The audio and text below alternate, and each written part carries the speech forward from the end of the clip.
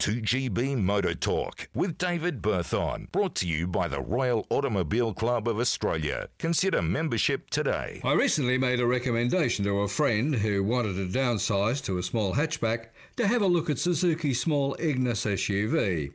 I didn't give it any more thought until she rang me absolutely delighted with her purchase. This small 1.2-litre high-riding Suzuki hit the market in 2015, was updated in 2020 with a minor facelift, and kicks off in GL 5-speed manual for just $22,490 drive away with CVT automatic another $1,000.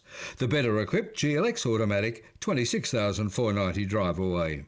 The Ignis, a perfect first car for teenagers but for retirees, offers a higher hip point for ease of entry and exit and has all the safety elements apart from autonomous emergency braking.